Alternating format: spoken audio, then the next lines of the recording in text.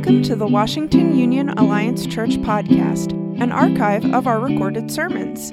We're a Christian and Missionary Alliance church located in Newcastle, Pennsylvania. For more information, go to wuac.org.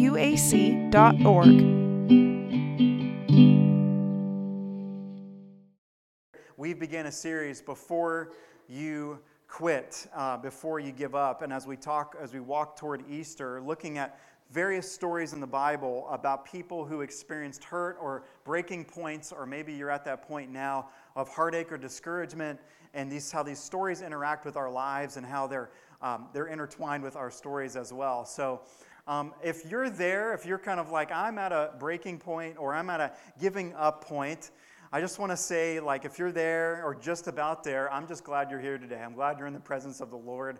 I'm glad you're with us this morning. And as we look to these stories, and as we walk toward the resurrection of Jesus, as we walk toward that, I pray that we would have the light of the restoration and redemption of Jesus Christ in our eyes and a heart for what God wants to do in all of us for wherever we are. Maybe it's fatigue or hurt or doubt or sin. And I pray that we would bring that to Jesus, and I pray that we would bring that even now today to Him. And so we are looking at this and how people in the Bible even had their own fatigue and own hurt and own struggles. And I pray that as we walk toward Easter, we would experience the goodness that is provided through these particular stories. So here's kind of the aim of this series. Here's kind of the goal and the point and the direction of this: to encourage and to reach individuals who are on the verge of breaking, and to encourage those who are feeling the weight of the world to find hope in Jesus Christ. And folks in the Bible are filled with pages and stories. They're filled with stories of people just like you and I. And I'm praying that God might break through your circumstance where you currently are right now. You might surrender that to Him and break in and through it, because the resurrection makes new life possible with Jesus. And so the resurrection is proof that God loves you. He's for you. The power of God is available for each and every person who calls upon His name. But maybe for you, like we said last week, maybe for you today, it's kind of like this question. It's like, maybe it's like, does God even care? Does God really care? I mean, God's got a big universe to run. God's got a lot of stars and a lot of planets. Does God really care? The world's got enough problems and issues. Is God really bending an ear to me where I am? The life that I'm experiencing, the hurt that I'm going through, is the Jesus that's told in the Bible, is it really true? Is this message that millions of people are gathered in pews and chairs right where we are right now today, is this really true? Is this really worth following even right now? And so what does this have to do? What does this 2,000-year-old cross have to do with my kids who never seem to listen, or a relationship that's gone south in my life? My friend who's maybe turned back on my life, my family that the dysfunction runs out of sorts. And so as we walk through this series, I pray that we would experience to know the God that does care. One of the more powerful stories which we're going to talk about today, and one of the lives which we'll talk about, is the person of Peter. But last week we went to the story of Lazarus. And Lazarus' little story is about Jesus meeting two sisters in their moment of a breaking point for their lives, where they were at a breaking point where they had lost their brother. Lowest of lows, breaking point in life, the death of their brother. They were in a place of very deep hurt. Very simply this, church, that in John 11 we were told this, but very simply that Jesus has His eyes on the broken, and He has His eyes toward broken people. He is near to the broken. He's near to those who have experienced deep hurt in their lives. And we in fact learned that Jesus does wait. He does wait to come and to heal Lazarus. He waits. He kind of delays this. And we said this last week. But God is never late in His timing. He's always on time. Sometimes we feel like the delays of God, maybe you're praying and you're praying for something in your life and you're like, why is God late? But God's always on time. God's always on time for our lives. God is doing something, even in those moments, those kind of moments of waiting. God is doing something far greater than we could ever ask or imagine. You see, we said this: Jesus is perfect in His timing, perfecting His purposes in your life so that you can fulfill your purpose in life. When Jesus does this delay on His timing to come to see Lazarus, it's usually always perfect timing. It's always perfect timing. He does not delay in his timing. He is perfect in his timing and his purposes in life. And we also said this, that God's glory is often revealed through our suffering, and that others can know the hope of Jesus through our stories of shared suffering. I know for a fact that if you're a follower of Jesus and if you follow the Lord, that your experience of suffering or your experience of heartache and hardship is going to help and bless another person. And maybe you don't feel like that yet, or maybe you're kind of in that and you're like, I don't experience that in my life. I'm struggling a little bit with that. I know for a fact that your experience of suffering and of pain will help somebody else. And we said that last week, because God often uses our pain for the glory of God and for the sake of other people. The pain that you and I endure is often a way of also identifying with other people and walking with them in the same pain and grief as us. We said this, to fill our lives with God's hope and love, and to recognize that God's timing is not our own. And that's sometimes a hard pill to swallow, God's timing is not our own. God's timing is not our own. You see, the Holy Spirit can fill our lives with the hope and love of God. And sometimes we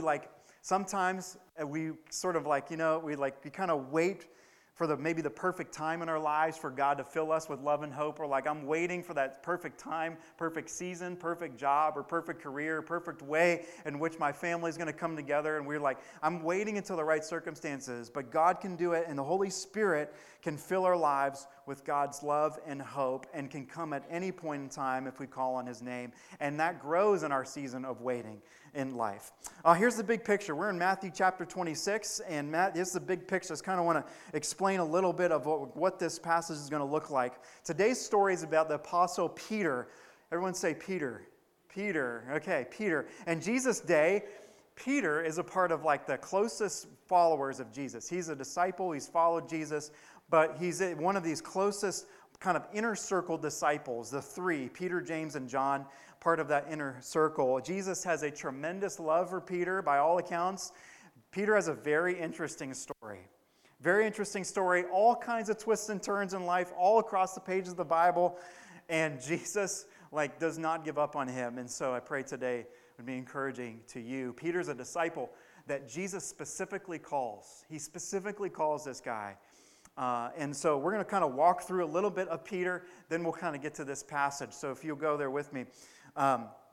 We're going to be in several places. Matthew chapter 26, and I did write the page number if you would like to kind of open there. We'll go there in a minute. Page 703 of the Bible in front of you if you'd like to follow along in that Bible in front of you. By the way, if you don't own a Bible, I'd love to give you a Bible, and I would love to give that to you so that you can bring your Bible. First of all, just kind of want to go through kind of this progression of Peter, and we're right from the onset, Matthew 4. One day, Jesus was walking along the shore of Galilee, and he saw two brothers, Simon, also called who? Peter and Andrew, throwing a net in the water, for they fished for a living. And Jesus called out to them, "Come, follow me, and I will show you how to fish for people." So Jesus calls Peter and Simon right along what they're doing as fishermen. Jesus called people from various backgrounds, life experiences, worldviews, called people to himself. And Peter becomes kind of more, if you track Peter, he becomes a little bit more of this outspoken disciple. Then in chapter 14, chapter 14, Peter has this great moment in chapter 14 of Matthew where he's walking on water, and then Jesus gets alone to pray to himself. There's this incredible moment where Peter steps out of the boat. The disciples are nearby. Jesus begins walking on water. Incredible moment, and he reminds them to take courage and to not be afraid. And Peter, unsurprisingly, is the first person to speak up and says, "Lord, if it's you, tell me to come out on the water." And Peter begins to come toward Jesus. And verse 30 goes, he looks at the wind, and he takes his eyes off Jesus. And the Bible says that he was afraid and began to sink. And he says, "Lord, save me." And in verse 31 says, immediately Jesus reached out his hand and caught him. He says, "You have little faith," he said, "why did you doubt?" And when he climbed into the boat, the wind died down. Then those who were in the boat worshipped him, saying, "Truly, you are the Son of God." Incredibly, if I'm there, you're an incredibly personal moment. If you're Jesus and if you're a follower at that point, if you're watching this, imagine the promise that's going on here and the amazing potential of this guy. Just amazing. Then look what happens in chapter 16. When Jesus came to the region of Caesarea Philippi, he asked his disciples, "Who do people say the Son of Man is?" They replied, "Some say John the Baptist, others say Elijah, and still others, Jeremiah or one of the prophets." "But what about you?" he asked. "Who do you say that I am?" Simon Peter answered. He said, "You are the what? Messiah, the Son of the living God." Jesus replied, "Blessed are you, Simon, son of Jonah, for this was not revealed to you by flesh and blood, but by my Father in heaven. And I tell you that you are Peter, and on this rock I will build my church, and the gates of Hades will not overcome it. I will give you the what? Keys of the kingdom of heaven. Whatever you bind on earth will be bound in heaven, and whatever you loose on earth will be loosed in heaven." It's pretty incredible. Just pretty incredible. Even this little, like we've transpired. Pretty incredible what Jesus is doing. Then he ordered his disciples not to tell anyone that he was the Messiah. It was not that particular point in time for that to be revealed yet. From then on, Jesus began to tell his disciples plainly that it was necessary for him to go to Jerusalem and that he would suffer many terrible things at the hands of the elders, the leading priests, and the teachers of the religious law. He would be killed, but on the third day would be raised from the dead. But who? Peter took him aside and began to reprimand him for saying such things. "Heaven forbid, Lord," he said, "this will never happen to you." Jesus turned to Peter and said, "Get away from me, Satan. You're a dangerous trap to me.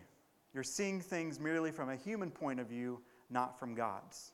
And then Jesus said, we've talked about this a lot.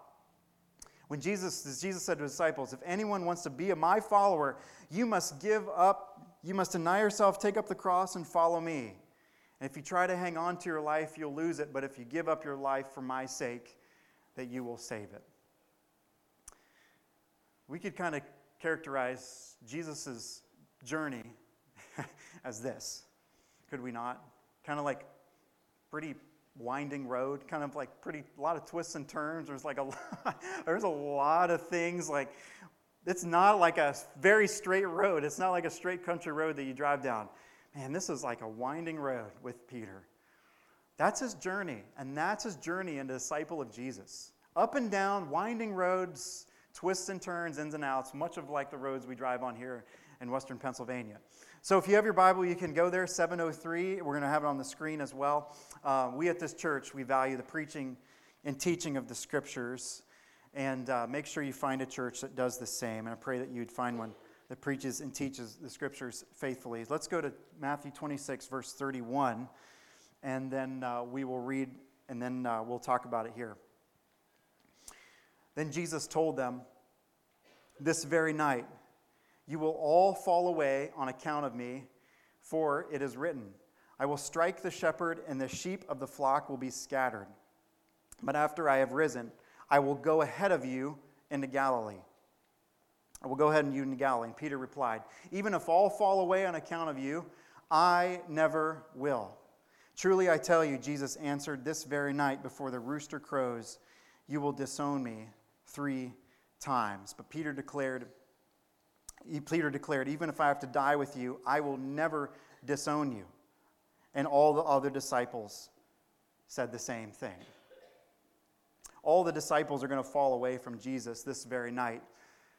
And all the other disciples are going to fall away from Jesus. And up until this point, the disciples, they knew miracles. They were teaching in glory. And I imagine the disciples at this point thinking that Jesus has been kind of a little bit too good to be true. But as Jesus himself continues, he predicts that he's not only going to suffer and die, but one of his own is going to betray him, and all are going to fall away just even that very night.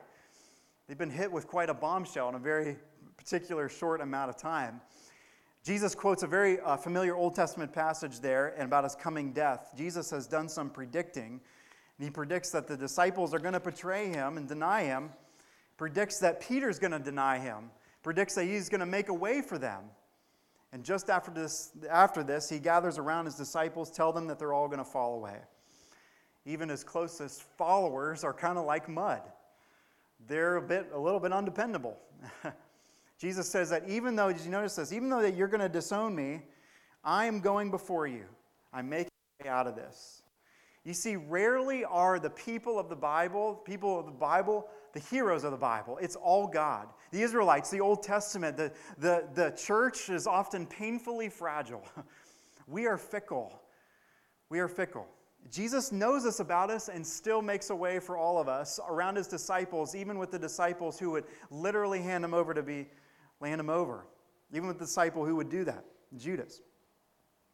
Even though they're all following Jesus, even if they're all going to fall away from him and disown him, God is going to make a way for them, prepare a way for them. So if you kind of jump to verse 40 here, it says this, that if you notice verse 40, and then he returned to his disciples. This is the Garden of Gethsemane. It's this really personal moment where he prays with his disciples. And he prays with this moment of anguish just before in this very personal moment. You notice verse 40, then he returned to his disciples and found them sleeping. It's like, couldn't you men keep watch for me for 1 hour? I mean, he asked Peter that. Couldn't you keep watch for me for 1 hour like you're sleeping? And, I mean, it's Jesus, the guy who grabbed Peter out of the water. Like, Peter, where are you sleeping? Pulled you out of the water. Broke bread with you, everything. Broke bread at the Last Supper. The one meal they broke bread together. And I just wonder, and the Last Supper is just before this. He had this very personal moments with Jesus. And man, I was kind of asked myself, did Jesus know before the supper, his disciples would be this unstable? He had to have. And he still fed them anyway. Would he have given them all the forgiveness he had known if they would have fallen? You see, we know the answers. He did. He still did. And I just had this moment as I've become walking through this. And it's like, he did the Last Supper. He gives the supper knowing not they have been, but what they will be. What these disciples would be. Why? Because his body and blood make us new. The body and blood of Jesus make us new. And he knew what they could be. Not what they have been, but also what they could be, because the body and blood of Jesus makes us new. The forgiveness, the blood of the Last Supper stretches not only back over the past, but also in a certain sense forward as well. Jesus did not give the supper to his church because he believed that she would deserve it by her subsequent behavior, or even because he believed the supper would strengthen her to surmount all future, because he believed that the supper would strengthen the church in the future and would strengthen us as we partake in the body in the Last Supper. And the supper, the body and blood of Jesus empowers us as well, forgives us and empowers us for service as well. Verse 69, we're going to jump there together. Now Peter was sitting out in the courtyard, and a servant girl came to him. You were also with Jesus of Galilee, she said. But he denied it before them all. I don't know what you're talking about. Notice he doesn't even say, Jesus' name. I don't know what you're talking about, he said. Then he went out to the gateway where another servant girl saw him and said to the people there, this fellow was with Jesus of Nazareth. Another person, it's like, man, he's got the odds are stacking up against him, It's like, okay, when are things going to turn? And he denied it again with an oath. And in those days, that was a no-no. He said, I don't know the man. Couldn't even say his name. After a little while, those standing there went up to Peter and said, Surely you're one of them. Your accent gives you away. So here's strike three. Okay, now your accent here. Then he began to call down curses, and he swore to them, I don't know the man. Immediately, a rooster crowed. Then Peter remembered the word Jesus had spoken. Before the rooster crows, you will disown me 3 times. And he wept, and he went outside and wept bitterly. Maybe you're a little bit like that today. Maybe it's kind of like 1 step forward, 2 steps back. Kind of like a roller coaster, a bit of following Jesus, kind of a roller coaster. Peter was afraid, attempted on multiple occasions to try to prove his worth, and super zealous, and then denied Christ. And yet, Jesus said he would be a catalyst for the early Christian movement. Not because anything he would do, but because of Christ's commitment to him and living through him. He had reached it. He'd been called and commissioned by Christ, set apart by Christ, loved by Christ, taught by Christ, given the keys of the kingdom, and granted delegated miraculous power to heal the sick, cast out demons, leader of the 12, privileged preacher. And now he stands in the pit of profanity, defying the very Lord he had confessed. You see, Peter's journey is telling, and it tells us the Lord is patient with us. You see, following Jesus happens over the course of a lifetime. Isn't it good to know today the Lord is patient with you? Amen. Isn't it good to know that Peter is in like the inner circle too? Like he's in the inner circle. He's in one of the three. It humbles me, reminds me that following Jesus, the aspect of the daily surrender is a daily thing to follow Jesus. Following Jesus happens over the course of a lifetime. And that we find in all of life's twists and turns, life's ups and downs, we find a Savior who is willing and eagerly meeting us at every turn. It's good to know that He's there. And He's strong for us. He is with us. And Peter says this when he writes a letter. He says this, Peter's words, the Lord is not slow. And I think he knew this intuitively. The Lord is not slow in keeping His promise, as some understand slowness. He is what? Patient with you, not wanting anyone to perish, but everybody to come to repentance. You see, as kind of sometimes we wonder, like, why hasn't God come? Why hasn't Christ come back yet? Because God is relenting and holding His judgment long enough to bring everybody, much people, to bring Him into His kingdom. And it's not that God has been patient with you. God is patient with you. And if one day, if the Lord is like 1,000 years, then God has indeed been very patient with all of us. Our sins have gone on a long time according to heaven's clock. Day by day, we cast ourselves on His mercy, trusting the cleansing power of the blood of Jesus Christ. And Peter says, He is patient with you. Don't you find it amazing that God does not look down on you and I and say, I'm done with you and I'm done with her? Do you find that's good news for you? It's good for me. God has shown you that kind of patience. He's shown me that kind of patience on heaven's time scale. We can be patient in very real time with that unbelieving loved one, the hard-hearted cynic at the office, the relationship, maybe that's turned, the family dynamic. We can be patient because Jesus was patient. As I reflected on this, literally,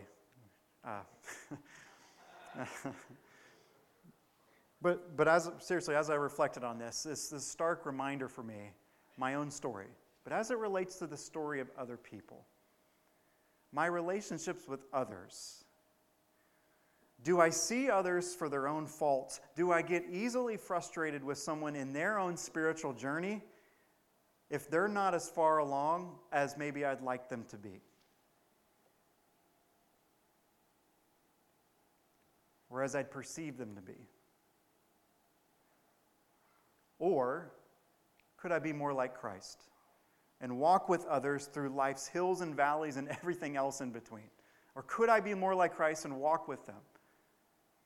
And if Peter, who was seeing Jesus and followed Jesus, was called by God in the midst of it all and denied Christ, in my relationships, who might that person be who I could take with me, grab by the arm, and even through all the disappointments and trials, who could I bring with me into Gethsemane, so to speak? Who are you and I? We call ourselves followers of Jesus.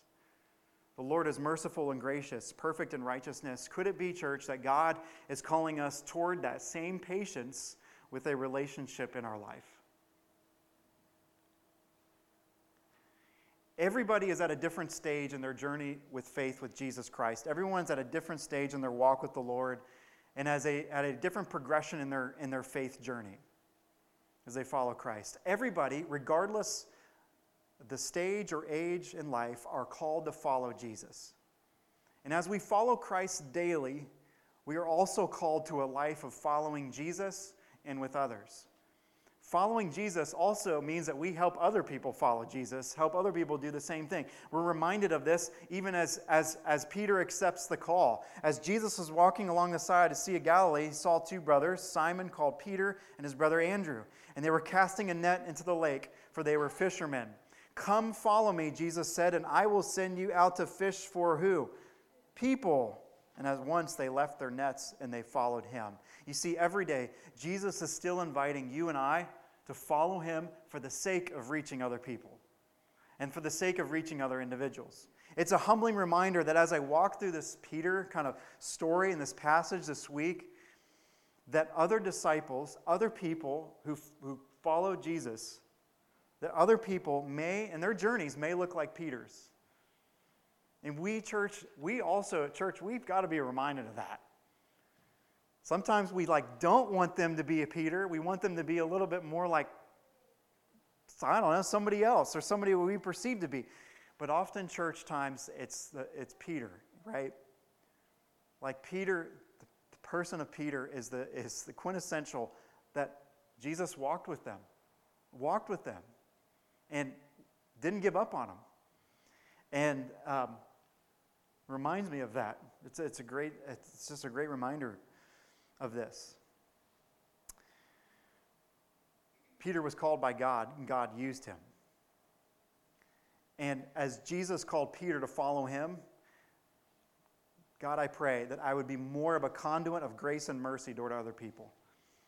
God, I pray that I'd be more of a conduit of unending grace and mercy toward other people.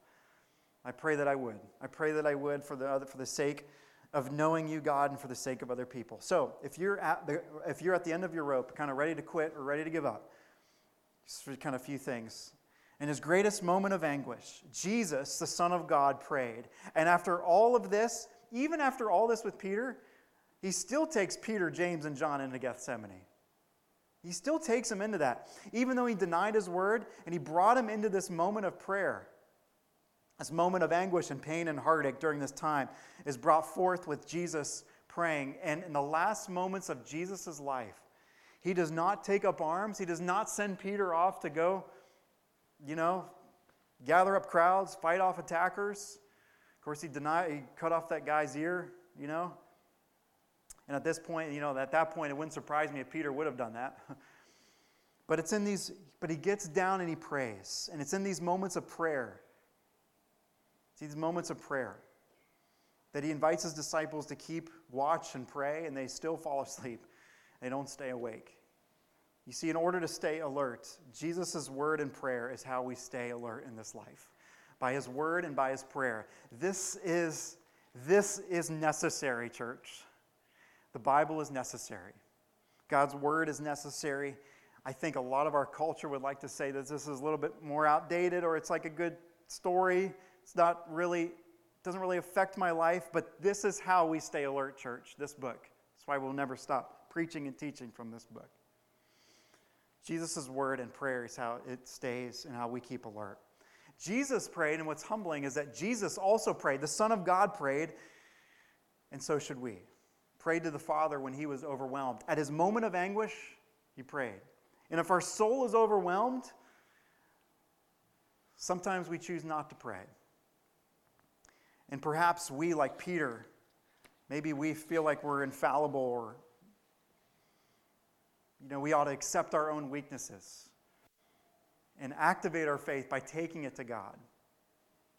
Will we believe Jesus' word or live on our own devices? Jesus prayed and prayed and prayed in an hour of anguish and weakness. So where will we turn, and who will we turn to? Lastly, I would just say this, zero on who Jesus is. Somebody said to me one time that we focus on the who of who Jesus is. Following Jesus, focus on the who of who that is. The promises of God, and focus in on the person of Jesus. There's one more account of Jesus and Peter I'd like to highlight because it draws much about what we've talked about. And as we sort of wrap this up, this comes from Luke chapter 5. It's on page 728. Kind of buttons up what we've talked about today. Luke chapter 5, if you'd like to turn there. Luke 5, 1 through 11. Page 728, if you'd like to go there. It just kind of ties this up, and I figured this was a fitting close for Peter and for this passage. So it says this: one day as Jesus was standing by the lake of Gennesaret, the people were crowding around him and listening to the word of God. So even in Jesus' day, like he's He's not just relegated to the synagogue, but he's teaching people on a lake. He's teaching people everywhere, even on a lake. People were crowding around him, listening to the word of God. And he saw at the water's edge 2 boats left there by the fishermen who were washing their nets. He got into one of the boats, the one belonging to Simon, and asked him to put out a little from shore. Then he sat down and taught the people from the boat. And when he had finished speaking, he said to Simon, Put out into deep water and let down the nets for a catch. Simon answered, Master, we've worked hard all night, and we have not caught anything. Here's the key thing, but because you say so, I will let down the nets. And when they had done so, they caught such a large number of fish that their nets began to break. So they signaled their partners into the other boat to come and help them. And they came and filled the boats so full that they began to sink. Then Simon Peter saw this. He fell at Jesus' knees and said, Go away from me, Lord, I am a sinful man. For he and all of his companions were astonished at the catch of fish that they had taken. And so were James and John, the son of Zebedee, Simon's partners. And then Jesus said to Simon this, Don't be what? Afraid. From now on, you will fish for people. So they pulled up their boats on shore, left everything, and followed him. Man, you'd think like all night long. In fact, in those days, it goes to show that much of the fish bit at nighttime. And here's Jesus. Look where Jesus exerts authority in Peter's life. Peter's the expert fisherman, by all accounts. I mean, Peter's the expert fisherman, right? He knows it. Like, that's what he's grown up doing his whole life, his occupation. He's known that, and look where Jesus exerts his authority in his life, at the very place that Peter knows best. I mean, Peter's an expert fisherman, and Peter lets Jesus, but because you say so, I will let down the nets. Because you say so, I will let down the nets. And Peter lets Jesus speak into his life. Might we let Jesus speak as authority into our own lives? Might we let him speak into our lives? And sometimes we kind of relegate it to maybe just certain places, or like in our own heart, our own life, we kind of let Jesus in certain spots. But may he be let into all of it. And may he have authority to speak into all of our lives. And might we let Christ speak into all of our areas of life today. So before you give up, remember Peter. Remember Peter. And Peter goes and, as Acts tells us and the New Testament tells us, became this incredible force for the Lord. And remember Peter. If you're there, you remember Peter. Remember his life. Remember his testimony. Remember what God can do by his Holy Spirit with one individual. And for us, if we're reflecting on this passage too, we're kind of reflecting on this even in our own relationships. Maybe there's someone that comes to mind, even in our own heart and life, who's gone a little bit wayward, a little bit.